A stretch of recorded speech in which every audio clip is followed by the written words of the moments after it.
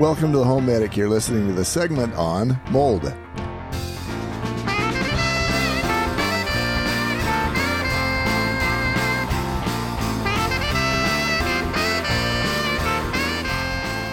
Welcome back to the HomeMedic, where we help you keep your money in your wallet and your family out of a moldy mansion. Keep your lungs free for breathing in the Bora Bora air. Yeah, I think Heidi's mansion is liable to be in Bora Bora. I think she probably likes that the location. The longer he makes me wait, the better the mansion gets. That's my philosophy. I'll wait as long as the mansion's really good.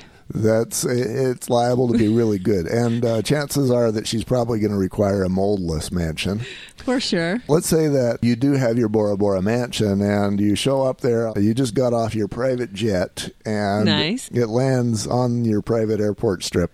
Cool. And you walk in there and you find out that you did have mold in your mansion. We're going to talk about how to remediate that. That's all I can say to that. So let's say that you walk into your mansion and the living room is gorgeous, the entry is gorgeous, the roof.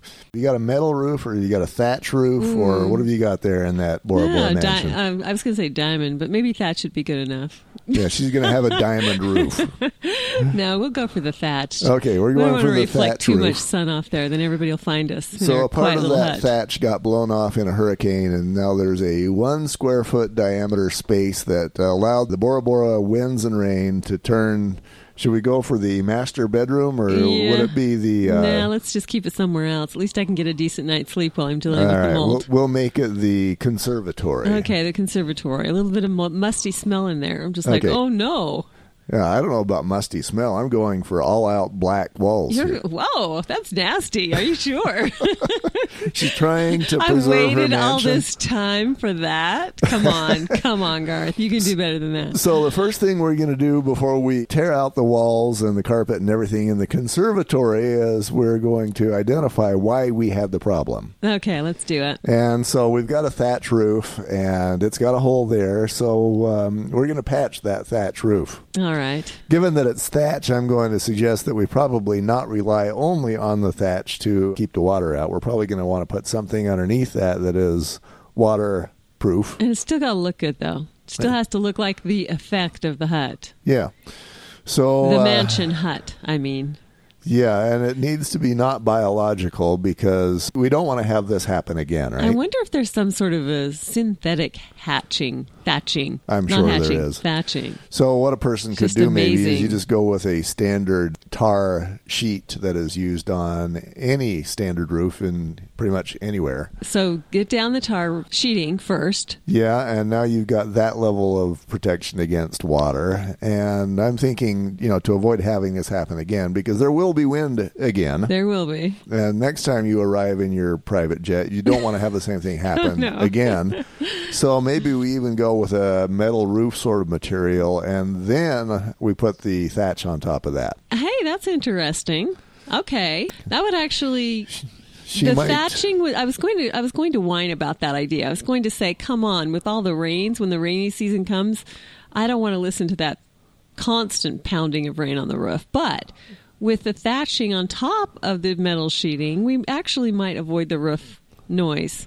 And what we're doing, in case this just sounds like mindless ramblings of two people in an unfinished basement, so just in case that doesn't make sense, what we're talking about is we're identifying and eliminating the reason why we have mold in this particular case. Yes, we're kind of in the fantasy mode, but this would apply to your home as well. So you got a roof leak, you got a plumbing leak, maybe you're spraying the house, maybe you've got a bad window that a driven rain is causing water to get in, and that's all of the above is going to cause mold. So you need to first, step one is always to eliminate the reason why there is mold in the property. So once that stuff is identified and eliminated, the source, then we can go into the actual remediation part. We can dry it out, and that's going to be fans. It could be a dehydrator. You can get those at a lot of hardware stores. The fans is going to blow it around, and to some extent it's going to dry it out. But I like the dehydrators because they're actually going to suck the moisture out of the air And now the air is Sahara dry, and it's going to in turn draw moisture from wherever it can, which includes the moisture that's in the room. I see. I did not know there was such a thing as a dehydrator like that. You Yeah, just can you go can- rent it at like your local rental store that rents all sorts of equipment. Yeah, they have them at big box stores. There will also be some home level dehydrators that can be found just on my website. Oh, there we go. I'll Okay. provide links to those on Amazon. And you can use those. Obviously those aren't anywhere near as powerful as the kind that a mold remediator uses, but if you combine a number of them, just be aware that those actually do what they're supposed to do. They pull water out of the air. Yeah, and as long as those- they don't pull it out of the Bora Bora Ocean, I'm fine. If you're in Bora Bora, you can drain that water right into the ocean. What you don't want to do is you don't want to pull that water out of the air and then have it overflow in the pan, and then it's on the floor, and now you're causing another mold problem because you didn't. So that's how they work. Yeah. They deposit it still. So into yeah, a lot of drip those, pan. especially the good ones that you rent, will actually blow water out on a regular basis every 30 minutes or however long it takes for the storage to fill up. Interesting. And you want to make sure those are hooked up to some sort of a drain in your house. Oh, okay. Otherwise, yeah, you're going to be causing a different mold problem trying to fix your first mold problem. Oh, that's good to know. You also want to do what's called negative air, which basically means, let's say that your conservatory is the one that has the problem. Okay, back to that conservatory in We're Bora back in Bora. the conservatory in Bora Bora. As we're doing the remediation in there, and this doesn't have to be just a DIY thing, if you decide to hire the professional, you can kind of monitor him and know if he knows what he's doing based on what I'm telling you. Which is always really, really smart. Even if you're thinking to yourself, I think I'm just going to hire somebody. If you know what they're supposed to do, you can always keep a better eye on them and make sure they are the best. But of course, they're not on the... And if you they're not on Garth's if you shiesty don't list. You're hire probably somebody pretty who's safe. on my nice list, you are at risk of having one of those guys be a slime ball. That's right. Stick with Garth's And, nice list. Maybe he's going to have magic spray that solves cancer and mold and even makes your husband better looking. And costs you $1,000 and doesn't get it you any costs you results. $1,000, yeah. By the way, And he needs to come back every month or your husband will get ugly again. job security. That's right. So one of those key factors is what's called negative air. And basically what that means is that if you're working in the conservatory, you've got mold spores that you are disturbing. Moving those mold spores from where they are into the air means that they're looking for a new place to go live. And you don't want to have them go find a new place to go live. Do they have to have a happy environment, though, to find a new place? They do need to have what they need, which is wet wood. Okay. So there is that argument that you might even say, I'm okay with the mold spores going throughout the rest of the house because they're not going to survive. A remediator is not going to be okay with that idea. He's going to want to contain those mold spores and capture them and keep them in that space. Yeah, that's what I'm wondering. How dangerous is it to just turn on the fan and blow the area out? I don't think I want to answer that. You probably don't because, dare. It probably I depends don't- on a lot of conditions. I don't have that medical degree. Yeah, you know. that's probably somewhere we don't want to go. Yeah, Huh? not the ENT. What we are going to do is we're going to either create negative air or we're going to make sure that our mold guy does the negative air. And what that means is we're creating a giant garbage bag out of the room, and we're bringing in the suction end of a HEPA vacuum. So a HEPA vacuum could actually be something as low-tech as a shop vac, but it's got a HEPA filter on it. Right.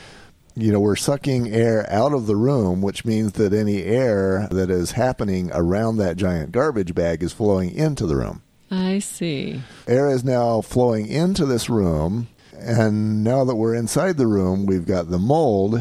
Air is leaving the room again through the HEPA vacuum, and then the filter is going to capture any mold spores that are trying to go through this process. That's nice to know. So the HEPA vacuum will capture them. So, yeah, air is not leaving through the vacuum because we got the HEPA filter, and it is not leaving from the giant garbage bag because all airflow is moving into the room, not out.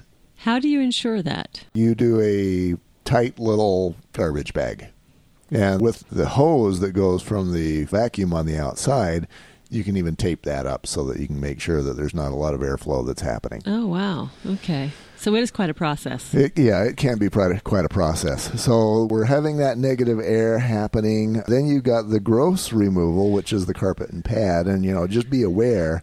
Gross. Gross in a couple of ways. If you've got mold and mushrooms growing in that carpet, that can be the most dangerous part of the process. Because as you're disturbing that, the mold spores are sensing that. And now they're going to say, okay, let's survive. They're going to spit off millions of little mold spores into the air. And as you're rolling up that carpet, you're breathing those millions of mold spores, and that you could really be damaged. I see. Okay, good to know. So you do need to probably dry that out first and just be very careful about that. Have the proper breathing protection. And, of course, the proper breathing protection is listed on my website, HomeMedicUSA.com. So, part of the gross removal, carpet and pad, any sheetrock, any insulation that needs to go. I actually did an inspection where they were remodeling a room and they were removing sheetrock. Yes. And on the back side of the sheetrock, all the way around the room, the sheetrock had, it was one big mold factory back there. And it turned out the reason for that was some bonehead, when they put up the insulation, they put it up wet. Maybe it got rained on or something. Oh, really? And so they put it up, and then you got this trapped water in the insulation. Oh, wow. And then you've just got mold that just goes hog wild. Right. That just sounds crazy. And that was an ugly sort of event.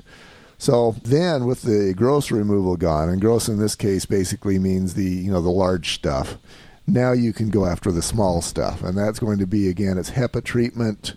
Maybe you've got a stud or something that is moldy. Again, using the right protective equipment, you're going to vacuum that up. And then you can... Now, when you say vacuum, if there's black mold on a 2x4 stud, is that what you're talking about? Is that what you're envisioning here? Yeah, so you're going to get off what can come off. You have turned that 2x4 now into a dry 2x4, so you're not going to have more mold growing. Okay. Yeah, you get off what will come off. The rest is going to be a mold history. So do you want to clean any of it off while it is damp with any sort of I know that we're talking professional remediation here, but if a homeowner were to try to do it themselves with bleach on a rag or something like that, and they wiped it down first, would that be appropriate, or would you dry it before you even touched it? Yeah, you want it dead. So you're going to dry it first. Then you can hit it with the chlorine. Just be aware that if that's wet, it's going to detect that it's being threatened. So again, at that point, it's going to release millions of mold spores back into the air, and then you're breathing it again. That mold has its own way of thriving and surviving, doesn't it? Yes, it does. It has learned how to survive in its world. Fantastic science lesson for you today. And just because I needed it, right? And there are some individuals, and there's some discussion in the mold remediation community about whether this is a good idea or not. But here in the state that we're in, it's considered a part of the process to seal that 2x4 after it's been cleaned as much as possible. Is this just with the type of wood sealer that you would use, a pre-stain wood sealer? Or Yeah, is there it's going to be just like a Kills sort of a material. Really? Oh, I love that. Yeah, we need to have Kills be on the list too. Yeah, for sure. Get that on your site. But the advantage to that is that if there is any mold remaining in there, theoretically it's sealed. Yeah, now just let's tell them what. So Kills is just kind of like a primer, basically. Right. But it's a good primer. And it covers up a lot of stuff and protects against mold and mildew. But the disadvantage is that if there's any moisture in there and you seal this stuff up with Kills, you have sealed the moisture in there as well, and so the mold will regrow. Oh, so you still want to wait till it's dry. Right. That is the discussion among the mold remediation community as to whether using Kills is a good idea or not. I see. And then once you have actually, you've dried the things out, everything out, you've done the gross removal, you've done the HEPA removal, you've done the Kills, now you just have restoration. If you've got maybe a 2x4 that's completely rotten, you replace the 2x4. If you've got carpet or sheetrock that needs to be restored, but now you're just restoring the house because the mold is either dead or gone. If you did all that and make sure it was fully dry. Completely dry. And the way to determine that is if you've got one of those dehydrators and you watch how often it discharges the water. Right. You will see that at first it discharges water maybe every 10, 15, 20 minutes. And then as it starts to get air or water out of the room, yes, it will slow down and go maybe 30 minutes, maybe an hour.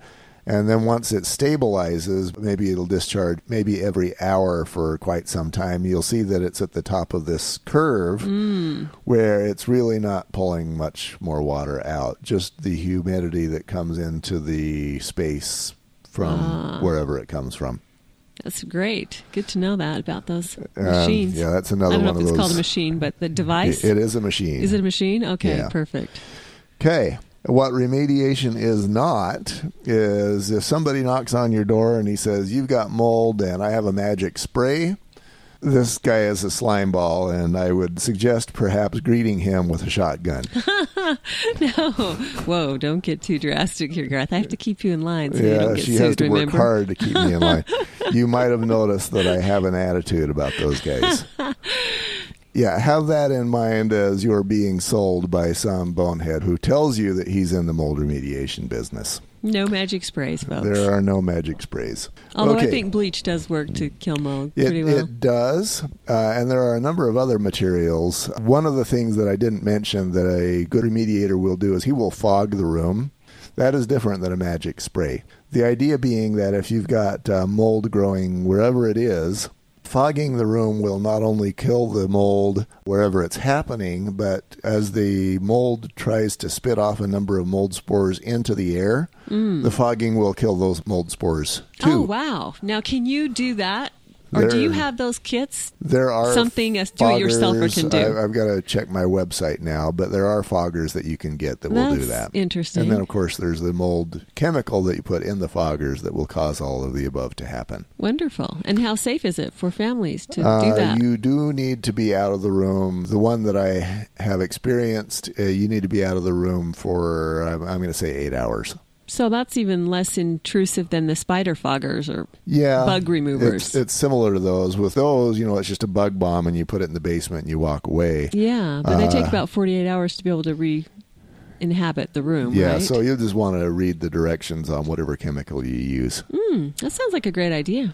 Okay, and that is how to do remediation on mold in your mansion, just in case you happen to have a moldy conservatory in your mansion in Bora Bora. Yeah. Which I think we're just about to give Heidi. Yeah, I'm waiting. I'm breathless, waiting for those mold remediations to be done so I can move in and stay there for a little while. Yeah. Well, you're not going to move in because you've got 6 other mansions and 6 other locations. Well, at least move in for, a reasonable amount of time, do my world hopping to each of my mansions. If you want to gather more about mold remediation or other mold-related subjects, again, HomeMedicUSA.com, click on mold, and there's the tools you need. There's a naughty and nice list for mold professionals. What about hay and Charmark? What is that? I'd mentioned the Charmark in an earlier one. It was one of those slime balls that found Grandma, and he was telling her that she had mold. Oh, the Charmark. Yeah. Okay, I'm looking at our flow sheet here, and I thought we'd missed a story or two. Yeah, and in this case, like I'd mentioned, a plumber had done some plumbing in her crawl space, and this bonehead had to have known that was not mold. I mean, I think any 4th grader could tell you the difference between what looks like some wood that has been burned. Yeah, that was a good story. You'll have to go listen to another podcast since I threw Garth the curved ball here at the last second. But this bonehead, and if you actually have hay... we didn't talk about that. There's 2 hay stories. Yes, we didn't talk about the hay. Actually, one is that I ran into a crawl space that had a little bit of hay in there. Not much. You probably could have taken all the hay that was down there and put it in one of those 2-gallon bathroom garbage cans. I wonder if they put it down there just to keep somebody warm. Threw an animal down there or something. Seriously, why would they throw hay in there? It was kind of strewn all over the place. It might have actually been brought in by, who knows, a bird or a raccoon or something. Okay. But it wasn't in a nest. It was just kind of strewn around here and there. Right. And the hay, there was enough moisture in that crawl space that the hay was getting wet enough to mold. And so the hay was causing part of a mold problem. I see. The other thing I'd have you be aware of, again, I had this happen to me personally when I was a kid. I'd go visit Grandma. She had a haystack nearby. We were climbing around the hay. That hay had been rained on, and that whole haystack was millions, if not billions, of mold spores. Yeah, hay loves to mold. Yeah, so you've got, maybe you and I take the kids to someplace that has a haystack. You can easily have, the kids come back with a problem, with a few 100,000 extra mold spores in their lungs. Ooh, okay. So be aware of that. That's the hay story. In the last segment, we're going to talk about how to sample for mold, and then I've got a couple of more stories that we're going to share that we haven't already done. Again, like I mentioned in the first, facts tell and stories sell. I think we'd all rather listen to stories than facts. All right. I've mentioned the website, so we'll just finish up. All right. Be yourself, Heidi. Yeah, I'm working on There's it. There's only one you.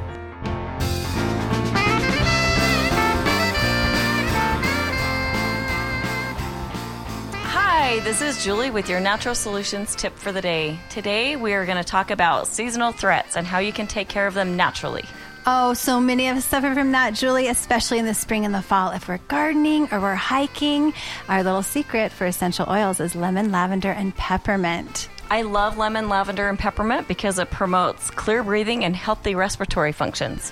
It also has a calming and balancing effect and is very cleansing to the body systems. If you'd like to know more about lemon, lavender, or peppermint, go ahead and contact us at naturalsolutions@homemedicworld.com.